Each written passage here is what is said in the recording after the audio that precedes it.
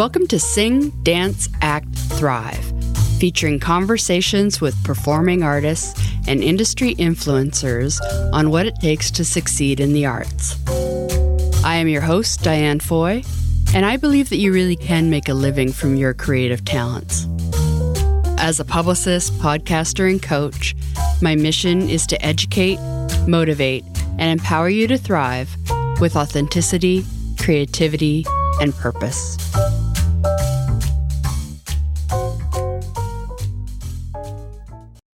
Hello, and welcome to episode number 21 of Sing, Dance, Act, Thrive.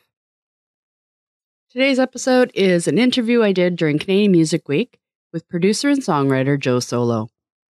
Joe was very generous with his time and shared some valuable advice for musicians, including some great info on music licensing and how to make it in the industry. And he told some great stories of some of the talent that he's worked with, including Macy Gray, of how he met her and developed her for 17 years before she hit it big with her debut album in 1999.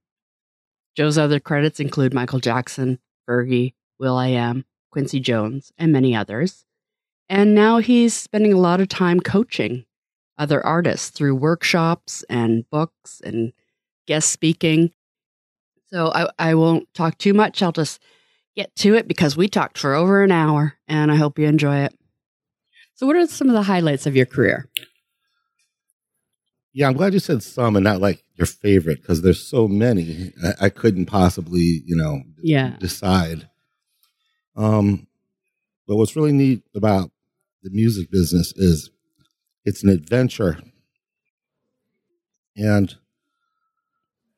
well, definitely the highlight is like the day I broke through from dancing on the fringes of the big time to being a complete rookie smack dab in the middle of the big time. Right. I had been developing from scratch Macy Gray for 17 years. And before she broke. Right. Wow. And then when she broke, I got calls from like every major music publisher in the world, like all in one day, total Cinderella story kind of thing. And over the next, I'd say, month and a half, kind of whittled down who I wanted to be with down to 3, and a little bidding war started. This was all because this song I wrote with Macy called Sweet Baby was going to be the first single on our second record. And that was really nice because not only breaking through, and I signed a $500,000 deal, a publishing deal, which sounds like a lot, but then if you take 17 years of work and divide it by all those hours, I don't know if I was doing better hourly than like a McDonald's French fry cook after taxes. Yeah. But that's cool. I'll take it. Probably the coolest thing was the first time I heard my music on somebody else's radio. And what happened was I lived in Los Angeles. I was driving and my windows were down, and this car pulls up next to me. It's convertible. That's like the dream. Yeah, it's a couple of, not much younger. And there's a couple of cute ladies in the car, and they're listening. The song is blasting out of their stereo. And I'm like, hey, ladies. And they look at me like I'm some crip. And I'm like, hey, I wrote that. And they were like, really? And I was like, yeah, this is awesome. Yeah. Anyway, so that's a really highlight. Hearing your own music in a public forum is very, very satisfying. That's why I do what I do now, which is mentor people on both a large scale and a one-on-one basis on how to break through in music, because I feel so blessed to have gotten the music dream. I want that for others. Mm-hmm. There's so many common mistakes people make that can be avoided if they just knew about them. Right. So, and 17 years with Macy Gray, that's a good lesson that it doesn't happen overnight. It's a lot of work to get there. So maybe can you tell us a bit about the journey from meeting her to when she broke and the type of works that you did with her? Yeah, and it wasn't just her. I was working with all kinds of artists. Mm-hmm. I serendipitously met her at this diner where she was a cashier and I was eating and I was paying my bill. And just out of nowhere, she says, "Hey, are you a musician or a guitarist or something?" And I'm like, "Yeah, I play guitar, I produce, a bunch of other instruments I play, I write songs." And she's like, "Well, I'm a singer and I'm looking for someone to work with. So why don't we try working together?" She's like completely out of the blue. She hasn't heard you play. You could suck. No, I was just paying my bill. And so I was like, sure, why not? The next day she comes over and she's like warming up in the vocal booth. And of course, at this time, the vocal booth is a euphemism for bathroom, But I'm listening to her voice and it's just becoming obvious to me this is a unique voice. And after about 5 minutes, I got on the talkback mic and I'm like, "Could you come out here for a second? I want to talk with you." And she comes out and I said, "I will commit right now, no matter how long it takes and no matter what it takes, to be your producer and develop you and be your songwriting partner until we make it. Right. And I will never quit. And I will never quit on you." It took 17 years. Yeah. Wow. Now, it doesn't always take that long now, but back then I was just starting out too. Yeah, you're learning together. Learning so much, yeah. So I saw on your website you have quite a few credits. Could I maybe throw some names at you and you tell me a little story? Sure. Quincy Jones. Quincy Jones. Couple things.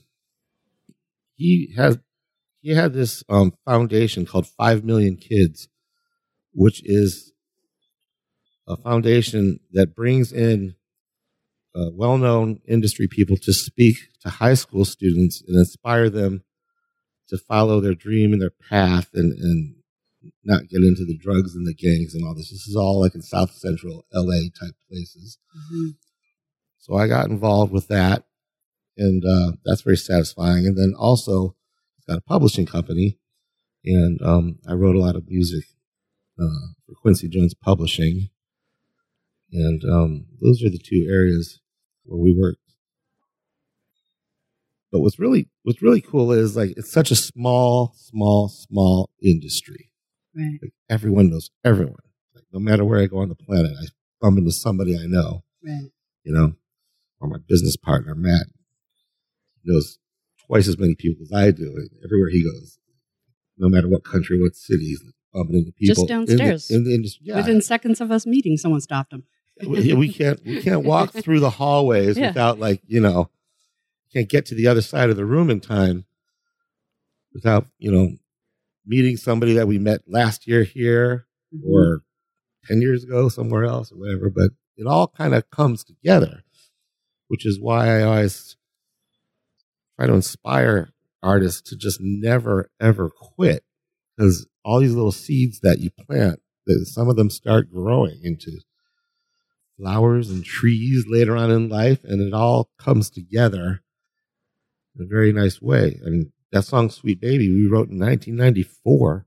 It didn't come out till 2001. Right. Now, the night we wrote it only took a couple hours to write it. We were excited. We knew we had like a hit, but it didn't actually become one for another 7 years. Yeah. So be patient. Never quit. That's it. Yeah. And it's sometimes hard to, when you are in those downtimes, to not quit. Like if you can't pay your rent and things like that, you need to have that passion that you're going to do it no matter what. And that's kind of what keeps you going. Yeah. And that doesn't mean you can't change direction. Mm-hmm. The whole industry is populated with people who started out as artists or in a band or something like that. And many discovered that for whatever reason, it wasn't going to happen for them artistically, but maybe they still had so much passion for music that they went to law school and became a music attorney or a publicist like yourself, or, a publisher or a promoter, concert promoter, A&R person, record label executive. That's usually a struggle no matter what. But there's so many in the industry. There's so many areas where you could be satisfied being part of the music business. It doesn't have to be Beyonce, Jay-Z level of success, superstar, Right. That happens for very few. And it's the lottery. It's the lottery on top of the lottery, actually. Yeah. But just to go first full circle with your question from before, all right, when I was talking about how it's such a small world. Mm-hmm. All right. So I was selected to be Michael Jackson's music director for the 45th birthday extravaganza that he threw at the Neverland Ranch. Right. And there's all these celebrities there. And also he invited all these kids from orphanages and hospitals, all kinds of stuff. It was a really great event. There's thousands of people there. And so it was really, it was cool to be I was the live stage music director for that. And it was really cool to work for Michael Jackson and to meet him and to come full circle and say, oh yeah, I've done some work with your producer, Quincy Jones. That's, right. Oh yeah, I love Q. That's what everyone calls him, Q. Mm-hmm. And so that small world thing happens a lot. And then that turns into other contacts and networking. And networking is such a vital part of being successful in this business. You could be the greatest artist in the world, but if you don't know anyone and nobody knows you, you're not going to get very far. Yeah, yeah. That would have been the next name I throw at you, Michael Jackson. Well, there it is. I'm a fan. I need to know what's the deal. Okay. Here's what was it like? Here's probably the best Michael Jackson story. All right. During that weekend, he has a zoo on his property. Yeah. And this is not just like a cage with a couple of monkeys. All right. He's got tigers and lions and elephants and giraffes. He's got a serpentarium with snakes and scorpions and tarantulas, and including North America's largest albino anaconda. Wow. Now, he's also got some llamas. So I'm talking to a bunch of people and in the zoo area, right next to this fence, and all of a sudden I feel this slimy sensation wipe up the back of my neck, and I turn around, and Michael Jackson's llama had just licked me on the neck. Like his head came over the fence, and he licked me on the neck. Now, that morning, if you had told me before the day is over, you're going to get licked on the neck by Michael Jackson's llama, I would have said there's 0% chance of that happening, and I would have been wrong. Yeah. You never know what each day brings, but it really is an adventure. Yeah. And for that event, is that where maybe some of the other artists that you worked with, like were there, I guess I assume there's a lot of performers for that event? There was a lot of performers and other celebrities too. There was this performer, Ashanti. I don't know if you remember her or not. She was there. Macaulay Culkin was there. All kinds of celebrities. Mike Tyson was there. I got to meet Mike Tyson. I don't know if you know who BT is. He's an EDM guy. He's like one of the original pioneers of electronic dance music. He was there. And creepy as this is, so was Michael Jackson's plastic surgeon. I met him, and I was kind of like, oh, so you're the one who's just destroyed his face, taking all the money, right? Not like telling him, come on, Michael, enough's enough. Yeah. Exactly. Or maybe he did, and Michael said, well, I want it anyway. I don't know. True. Yeah. But yeah, that's really cool. Here's an interesting Michael Jackson story. I have nothing to do with this, but it's a really inspirational story. After Thriller was recorded, Michael, when he listened to the final mixes, he thought it was awful. And he literally cried because they'd poured so much time and emotional investment into this record, and he thought it just didn't translate well. So Quincy says, well, why don't we do this? Why don't we go back in the studio, and we're going to take each song, one day per song, and tweak the mixes or remix it or do what it takes to make that emotional conveyance happen. And they went in, they did exactly that, and that's the record that we all know. Mm-hmm. It never surprises me when I'm making a record how sometimes it's just the last couple final tweaks and moves that glue everything together. Yeah. The perfectionists, the geniuses, they always are very particular about every little detail. I'm a admitted tweakaholic. But the thing is that I may spend 100, 125 hours on a single song. That's average. But those perfections that you create, once they're done, they last forever without any additional effort. Yeah. So it's worth taking that extra time to really nail it, to making sure just every possible thing is undeniable. Yeah. No weak links. Zero. When do you know when to let go? Because perfectionists, we could tweak things forever. Well, yeah, you also, just as a professional, you have to also say, you have to make decisions. That's the thing. And a lot of times you make a decision and just trust that the future decisions you'll make on the song, the music, the tweaking, the mastering, the mixing will work. And I got a real strong gut sense of that time. And usually, if I'm going too far with something, for some reason, my computer crashes. And that'll interrupt the process in my head. And I'll be like, all right, the computer I'm knows. not calling that like a sign from the other world, but it's more like an interruption of being stuck in that over perfectionistic process. Right. And then also there's just time constraints in terms of budget. It costs a lot of money to work with me, and can't go on forever, with a single budget, with a single number there. Yeah. So decisions have to be made, and that's part of being professional. It's making decisions on what to let go, what to not use. Because a lot of times, artists who are producing themselves will record every idea they can think of, and then in the mix, try and squeeze every idea into the mix. And you can't. It's just becomes too much. Yeah. So you have to let go of some of your little babies. You got to kill some of your babies to make room for the others to grow. That's a terrible analogy, but I hope the point is made. Yeah, for sure. I also saw that you did some work with the shows like American Idol, So You Think You Could Dance, Dancing with the Stars. What is it that you did there? I didn't work with them. These are shows where music of mine was used on the show. Okay. Well, there it is. That's all we need. Yeah. Cool. So I've had, I think at last count, maybe somewhere around 2,600 placements around the globe. That was about a year ago, so there's probably a handful more now. And a lot of these placements are placed by my publisher, which is tentatively Sony.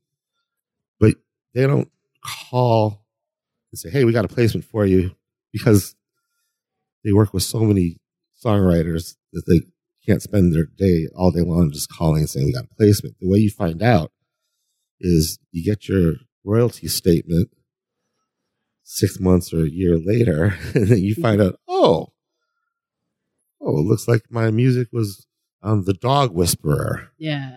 Or, American Idol. I guess one of the songs that they were singing, was Sondheim, so on and so forth. So a lot of times that's how I find out where the music was used, and especially internationally. Yeah, you can't keep up with it all for you. No. So every time, there's a new show that my music's been featured on, not every time, but if it's recognizable, and I'll add it to the list of credentials. Over time, your list starts looking like a crazy alphabet, because you've got all these different channels with call letters and call signs. ABC, NBC, FOX, MTV. Do you get into creating music specifically for a film or television? I do. One thing I'm doing right now is I've been composing a cinematic EDM library specifically for placement in film and TV. And the key thing there is that the whole point of the music, well, if it's for like a TV show, the whole point of the music is to keep the adrenaline high, so somebody doesn't feel like changing the channel if they're watching on broadcast TV during the commercial. Right. That's the point. But for a more dramatic thing or film, the job of the music isn't to show off your music. It's to support the story and the director's vision of the movie, for example, and to tell the audience how to feel in any particular scene.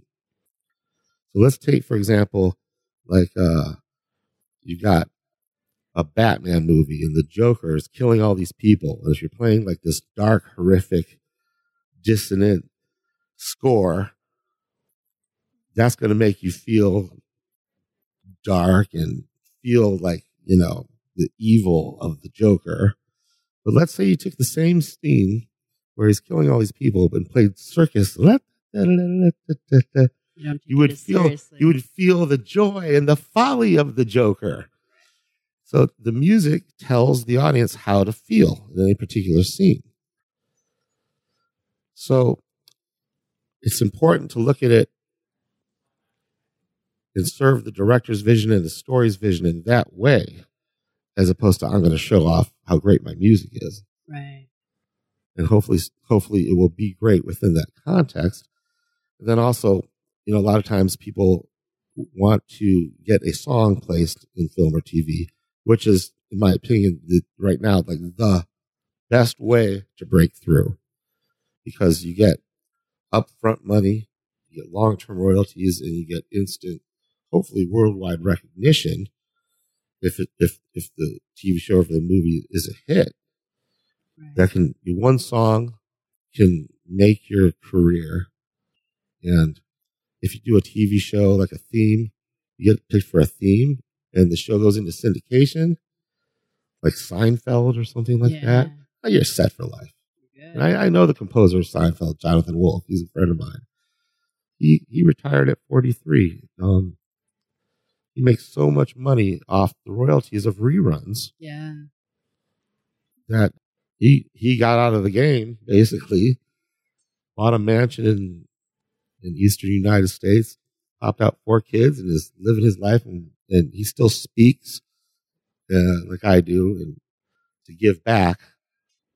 But one show made his, financial security a real thing for the rest of his life. And of course, that show turned into other shows. He ended up doing a lot of different situation comedies and known as like the situation comedy composer.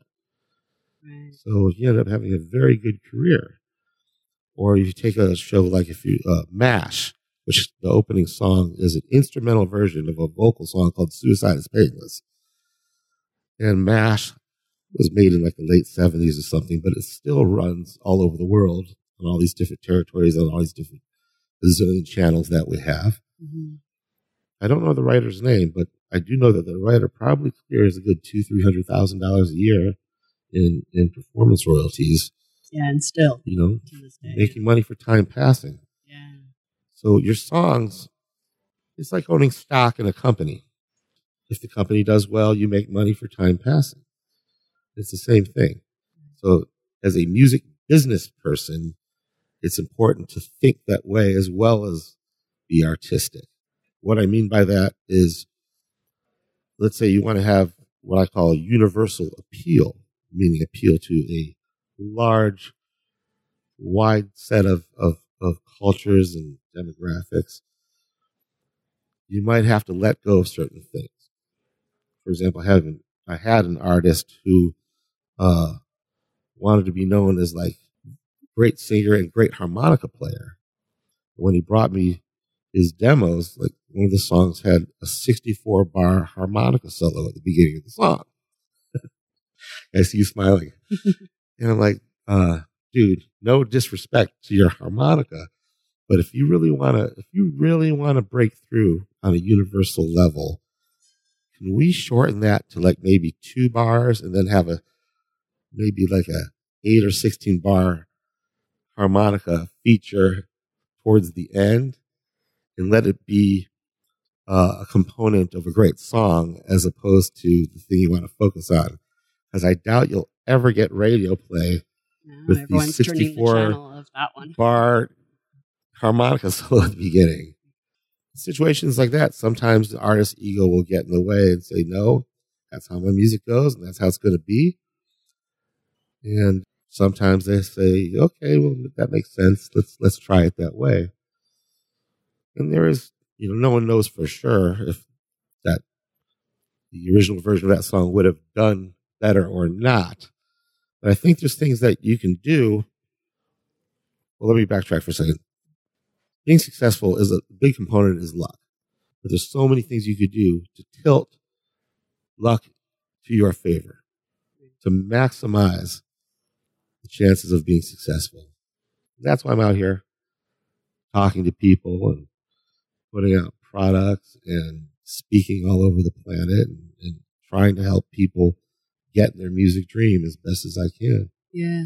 So you spent a lot of time songwriting, producing. When did you kind of transition to really coaching artists? The teaching, mentoring. Yeah. About 7 years ago, my kids, I got 2 girls, and it occurred to me that I'm spending so much time in the studio that I'm missing the experience of them growing up. Right. So I wanted to reinvent myself. So I came up, and I've always wanted to be able to like help people. I just love helping people. I love making people laugh too. So I try and crack as many jokes as possible during my talks. Right. Have fun with it. Want to make good money. So I reinvented myself because of the 100 to 125 hours per song it takes in the studio. I was missing out on them growing up. So I wanted to come up with a business that I could give back, have fun, and make decent money for time passing. I started what's called the Music Success Workshop. If you create a good product and you put it online and promote it properly, then people can check it out if they want it, buy it. And you don't have to like be right there, hands-on doing everything like when you're producing. I'm there for every single second of the production. Not in every case. Sometimes if the budget can't afford me, I'll have a co-producer do part of the production, and I'll do the beginning, focus on the vocals in the end, and focus on the final mix. But when I'm doing everything hands-on, it's all consuming because I'm putting not just the time into it, but every ounce of passion that I have. Yeah.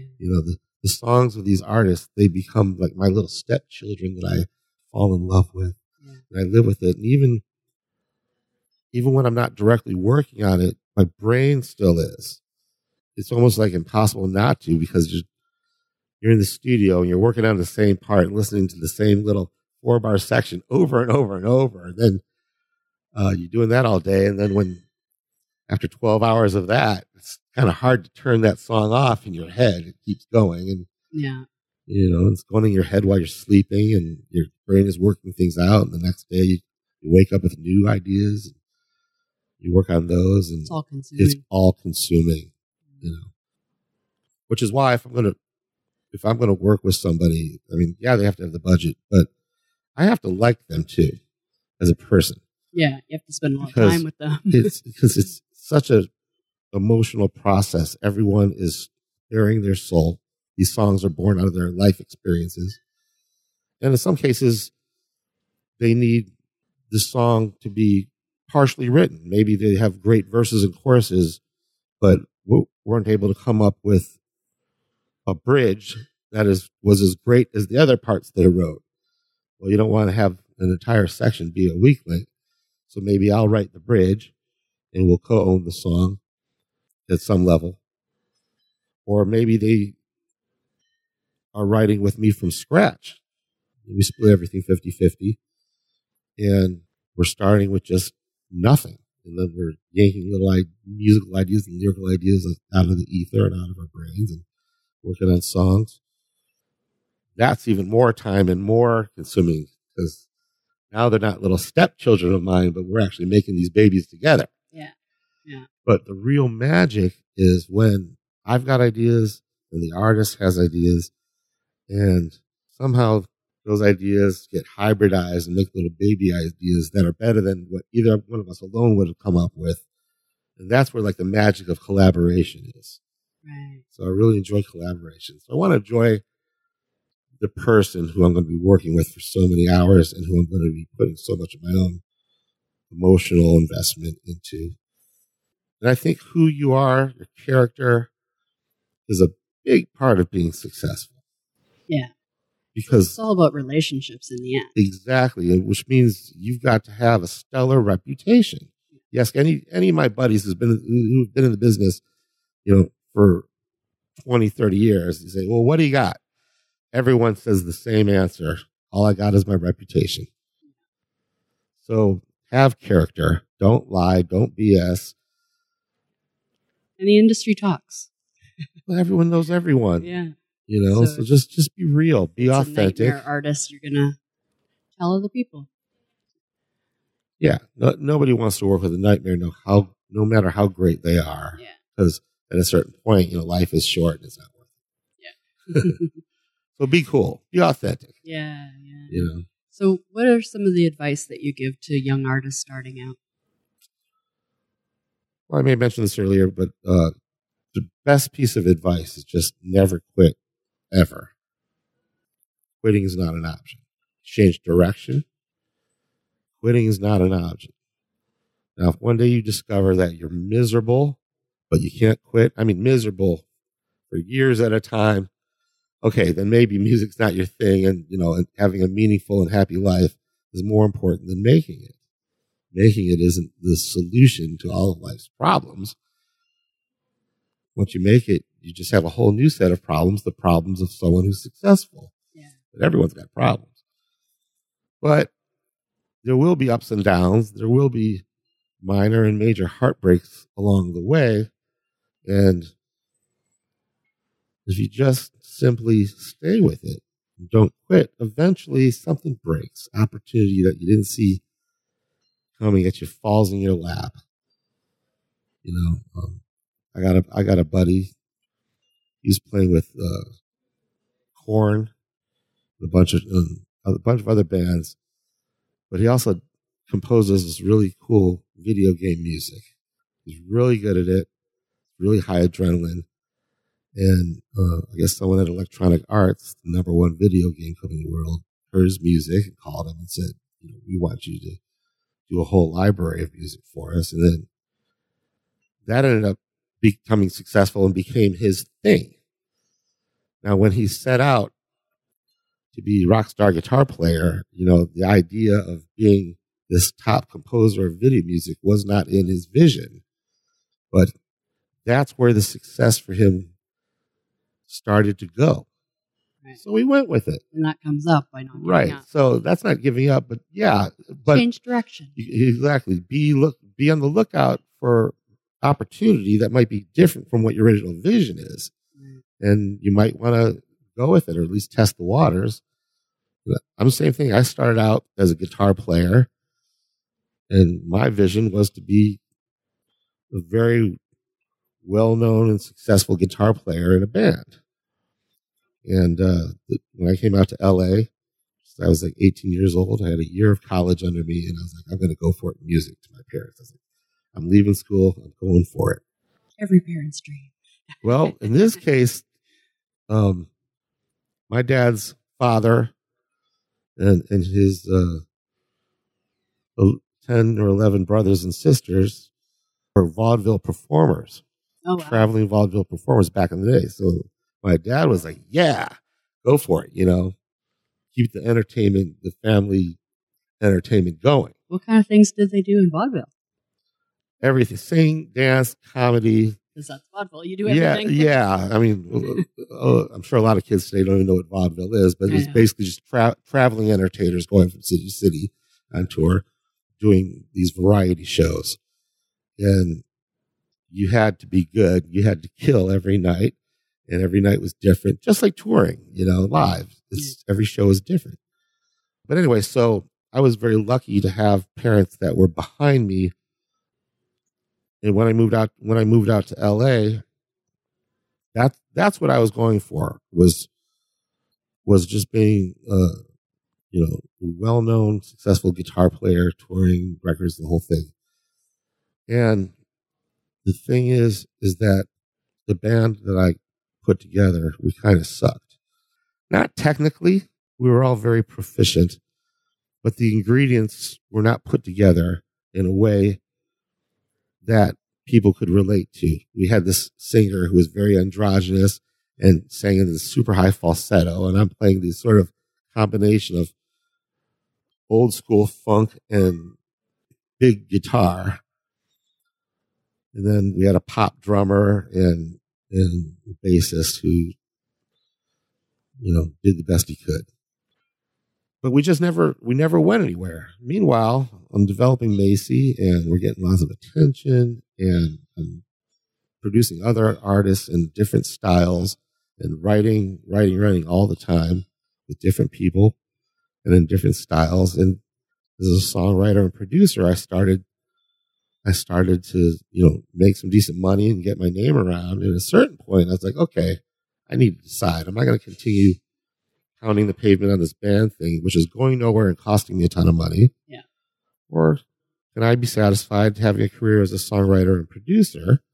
I'm like, yeah, sure. I can be satisfied doing that.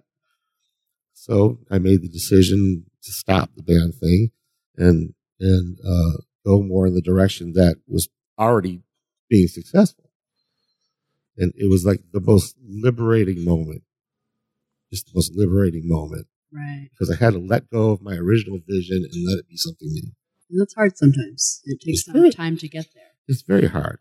But then once you make the decision, it's kind of freeing. Yeah. It's an adventure. The funny thing is, as a public speaker, and I've been told thought leader in the music industry, I'm starting to get a lot of followers and people on my email list and everything like that. Several thousand.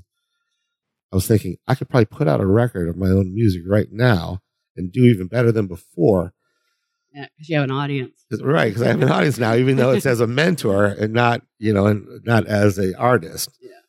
Maybe I'll do that someday, but right now I'm still just focusing on helping as many people as I can break through.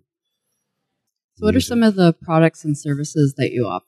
Primary product, the best one I have. I find that people can shave off years and years of trial and error if they just have someone from the inside show them the ropes, teach them the secret handshakes, crack the code of the music business, which is the name of my music book, my music success book, which will be coming out soon at fine bookstores everywhere. So this product is called Make It Big in a Box, and it's hundreds of video clips of me speaking where I'm rendering advice to artists of all stripes and types. Some of them are long form videos where I'm speaking for an hour and a half to 3 hours.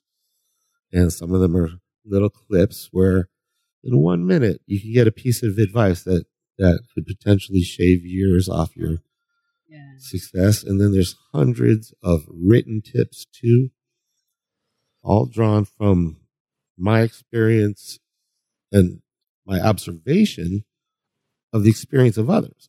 Because, when I started out, I had a lot of buddies who moved out to LA and they were going for it. And I met a lot of people along the way, and I could see who's been successful, who is still pounding away at it, but hasn't achieved any success, but they're still doing the same thing and not making any changes.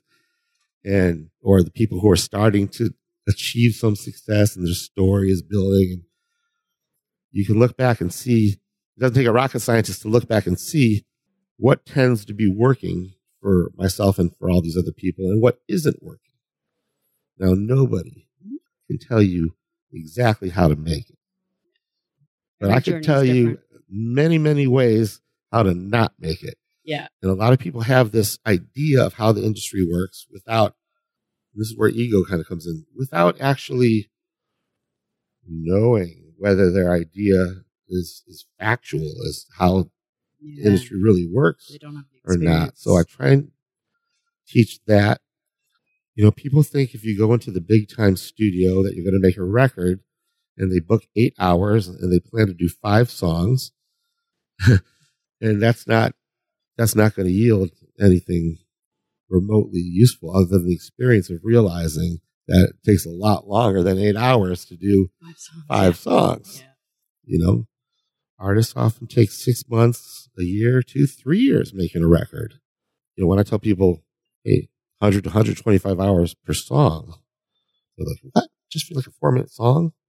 I'm like, well, yeah. Think about a 2-hour movie. You spend 2 years making it. And by the time everything is done, it's whittled down to a 2-hour movie. But that's, that is what it takes to make a movie. Same with a record. And it's not that long for every style of music. If you're doing a more raw hip hop thing or EDM where a lot of it's programmed ahead of time, it's not going to take as long. But if you got a lot of live drums and live instruments and layers and a lot of experimentation with arrangement, it does take a long time. But anyway, back to Make It Big in a Box. There's so much experience and observation that can help other people. I had to put it all into one package. If people want to find out, more about it or get it, they go to joesolo.com, my website, and click on Make It Big in a Box. Right now, normally it's $2,000. Right now, we're selling it for about $995. And here's the cool thing. In addition to all that video and written information, it comes with a live one-on-one consultation with a music industry professional from my company. Or if they want to pay a little extra, I'll do their consultation with them directly. Right. You can do it by phone, Skype, or in person. So it doesn't matter where in the world you are. In person is the best. If you're in LA, have them just come over to my place and we sit down and we talk.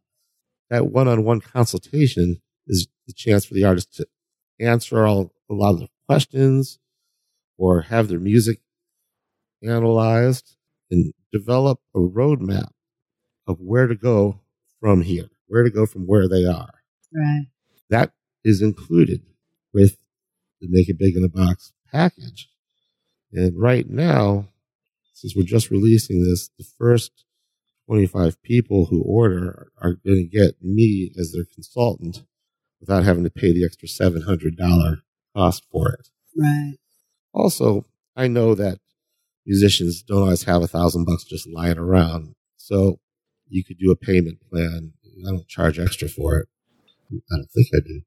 Anyway, you can do a payment plan where you spread it out over 12 months. Yeah. So it ends up being like $79 a month, which is like Starbucks money. Yeah. They can handle that. Yeah. If you think you know all there is to know about the industry, you don't need any additional help or guidance or advice, then, great.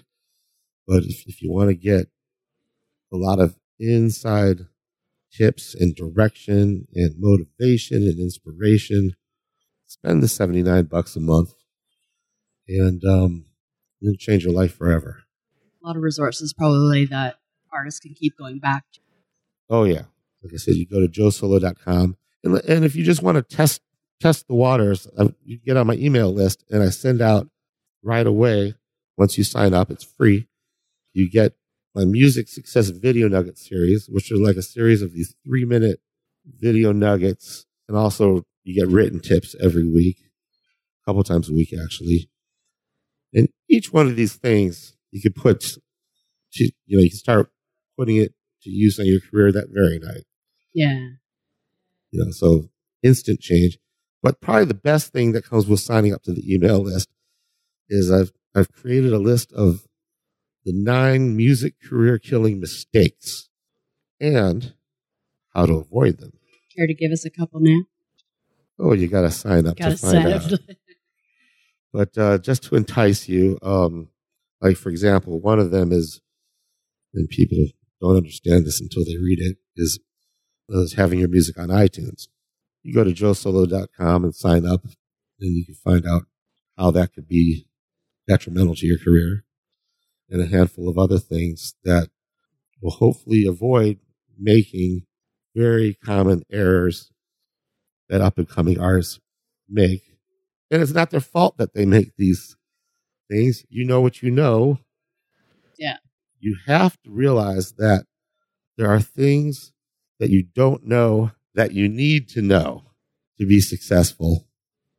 And they're the quirkiest things too. For example, if you're trying to get your music in film and TV and you send your entire library of, say, 30 songs to some music supervisor thinking, okay, they're going to see how versatile I am and what my talent is, not realizing that that doesn't matter to a music supervisor because their job is to find appropriate music for the shows and films they're working on and for the specific scenes that need music. Yeah, you got to do your research when you're contacting a music supervisor. Research. Exactly. Or they're just going to ignore your email. So if they're working on a space adventure and you're sending your hillbilly cowboy music, yeah, that's not like a right guy for you. You're just wasting their. You're just telling them, I didn't do my research, and these people are so busy and have so much responsibility, and they don't have time to listen to your 30 songs.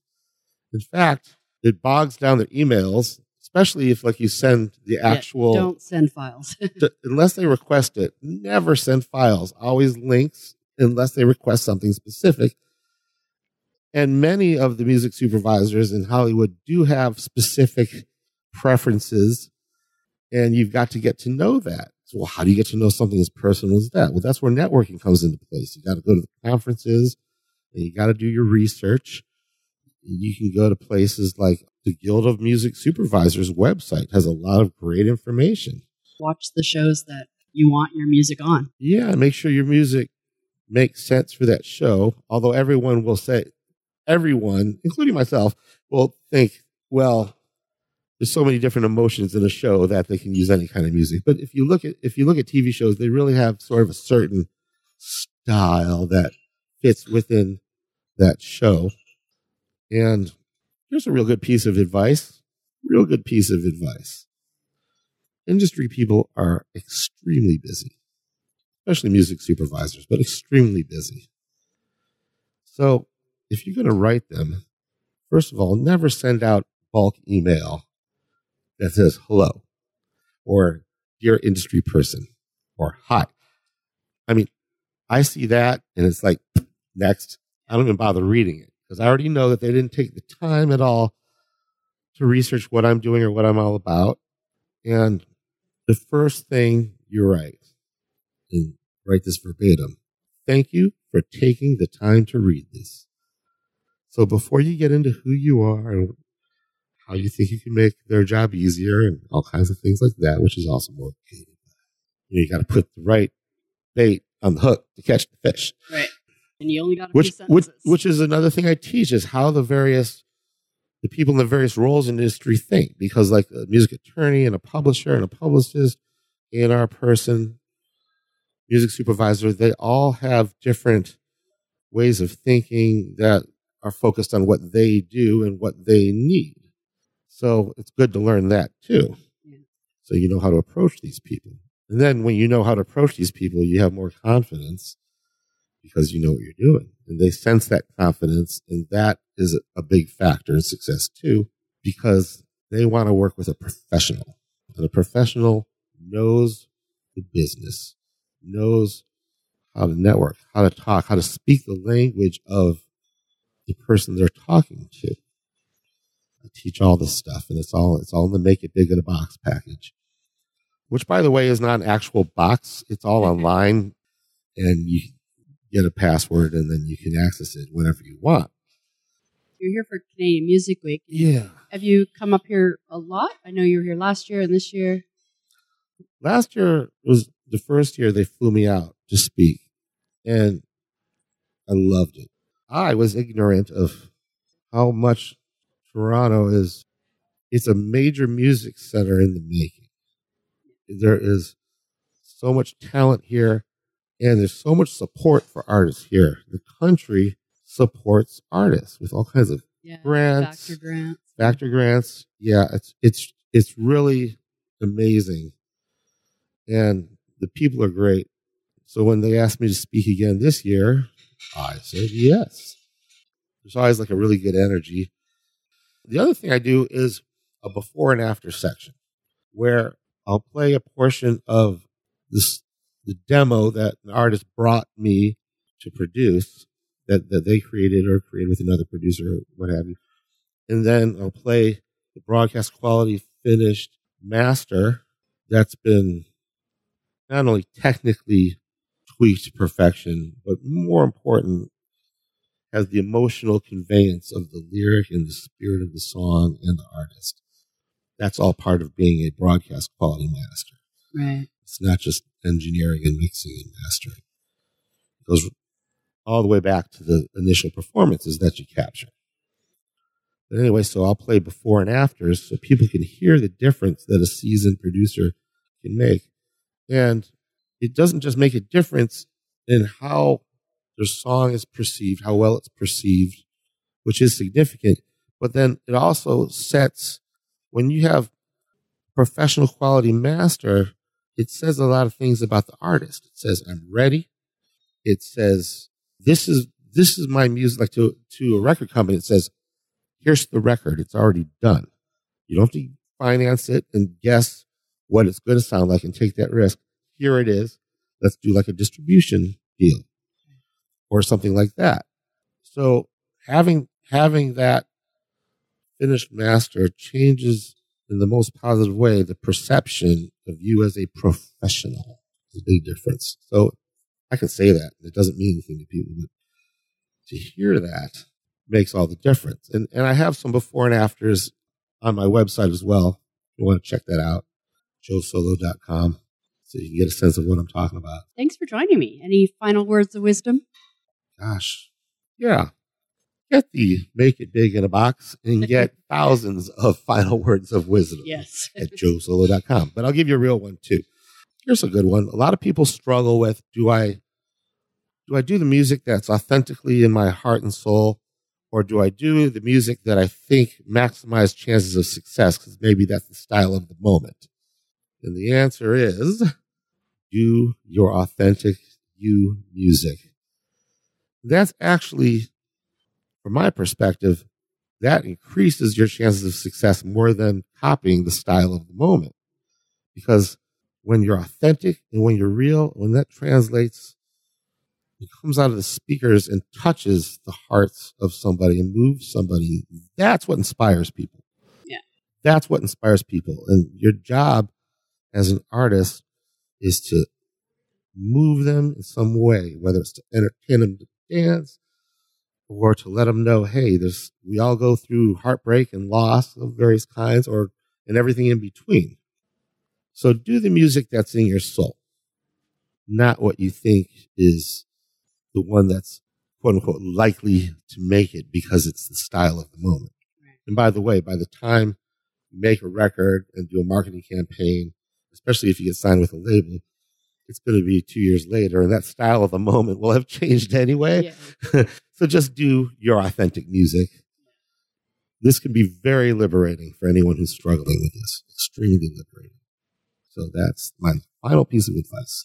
Wonderful. Thank you. My pleasure. It was so great talking to Joe. Wow, he's a wealth of information. Definitely check out his website. And now, during CMW, I sent some artists to different panels and workshops to report back what they learned and how they'll incorporate it into their career. For Joe Solo, I have Canadian singer-songwriter Tamara Madeline. She attended Joe's Ask Me Anything panel, so I'll let her tell us what her takeaways were. For links and show notes, visit dianefoy.com/021. So one of the things that he talked about, which it resonated with me, was that you need to have a music business mentality and be professional and prepared. Because when you're ready, the business will come to you. You won't have to be knocking on doors. So you really want to position yourself to be ready. And that this industry, the music industry, is a small world. Everyone talks to everyone else. And you need to learn how to network. You need to know your core business so that you can identify the obstacles that you meet along the way and be prepared to confront them. So being proactive, seeing where opportunities come up, and then being ready to capitalize on them. He also talked about a lot of things that you shouldn't be doing. So things that you would be a detriment to your progress. And he gave a really great example of music supervisors. There's only a small group of them, and they all talk. They all hang out with one another, and they're quite competitive with each other because they're all trying to break the next best thing.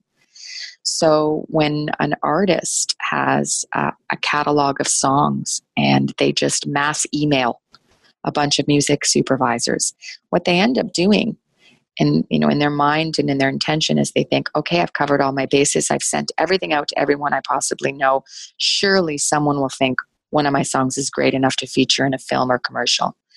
But by not doing their due diligence and not understanding who they're sending their music to and tailoring their approach, they've actually done more damage to their chances of being heard, because a music supervisor will see this massive, large file bogging down their inbox and just delete it. And then they'll share that experience maybe when they're golfing or hanging out with their buddies. And they'll all say, yeah, we saw that email come through and we too deleted it. So here you are thinking as an artist that you've done yourself, some good, and you've actually damaged your chances or blown your chances. So that goes back to being ready and knowing who your audience is. And then Joe talked about taking your time and working on your craft. And he gave the analogy of when he produces, he's averaging about 100 hours of production time per song, to evolve it to the point where it is studio and radio quality ready. So I feel like myself over the last 4 years, I've really done that without even knowing. I've always really put the music first and wanted to put first a quality product out and then figure out how to get it to market. But I couldn't do it until I had a good product. Joe talked about being authentic as an artist, and I think that goes with just being an authentic person in general, but also in any business that you're in. If you're not authentic, that's going to come through in short order. Like if you're trying to sell yourself as being something you're not, as soon as you're put on the spot, you're either going to rise to that occasion and deliver, or you're going to be seen as someone who's not prepared and wasn't genuinely authentic in what they were trying to deliver. He talked about getting to know the music business, and that's where I think that I needed to work on. It's strengthening my weakness and knowing business language in the music biz, such as what a copyright is and what a copyright does for you as a songwriter. Corporate licensing, I need to get to know a bit more about how to get into film and into potentially commercials and using my music in other avenues that I didn't think about earlier. Just what a music supervisor does. I didn't realize that there was a whole segment of professionals that do just that. He talked about when you are reaching out and you've made those connections and you're networking, that you're going to always want to be humble, polite, and not pushy. And he talked about experiences of his own where when he's doing a business deal or a networking with someone in the biz, they're spending 95% of the time, just talking about life and their own experiences and general conversations about one another that have nothing to do with music. And then they're going to do about 5% of the time will be focused on business. But that's not unlike most things and most businesses, where you want to spend time with your colleagues, having fun, and then you do a bit of work. But it's really the relationships that are being built that open the doors and push things further.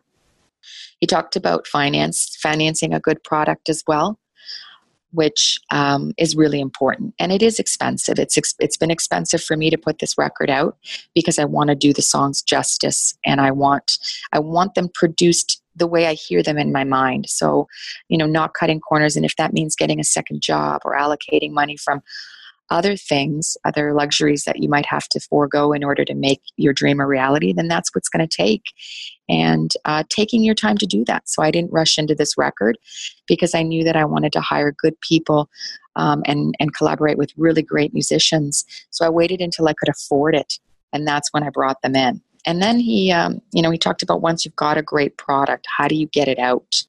Well, email databases is really important, is to build a fan base slowly over time. And he even talked about doing it with a chunk of 1,000 fans at a time, which when you break it down to those smaller segments of numbers, it doesn't feel so daunting and overwhelming as an artist. Because I think, how am I going to appeal to all these massive people? Well, I don't. I need to just do what I do slowly, methodically, and then build my fan base a small chunk of people at a time. And as I'm doing that and I'm engaging, I'm going to get to know my fans better. I'm going to get to know what their needs, their wants, and their likes are. And I think that the music will just follow suit. He talked about also offering music-related products and services. So I need to expand my creativity and looking outside of the box as well. So now that the album is getting close to conclusion and I know that I'm going to be printing CDs and also some vinyl, what else can I offer?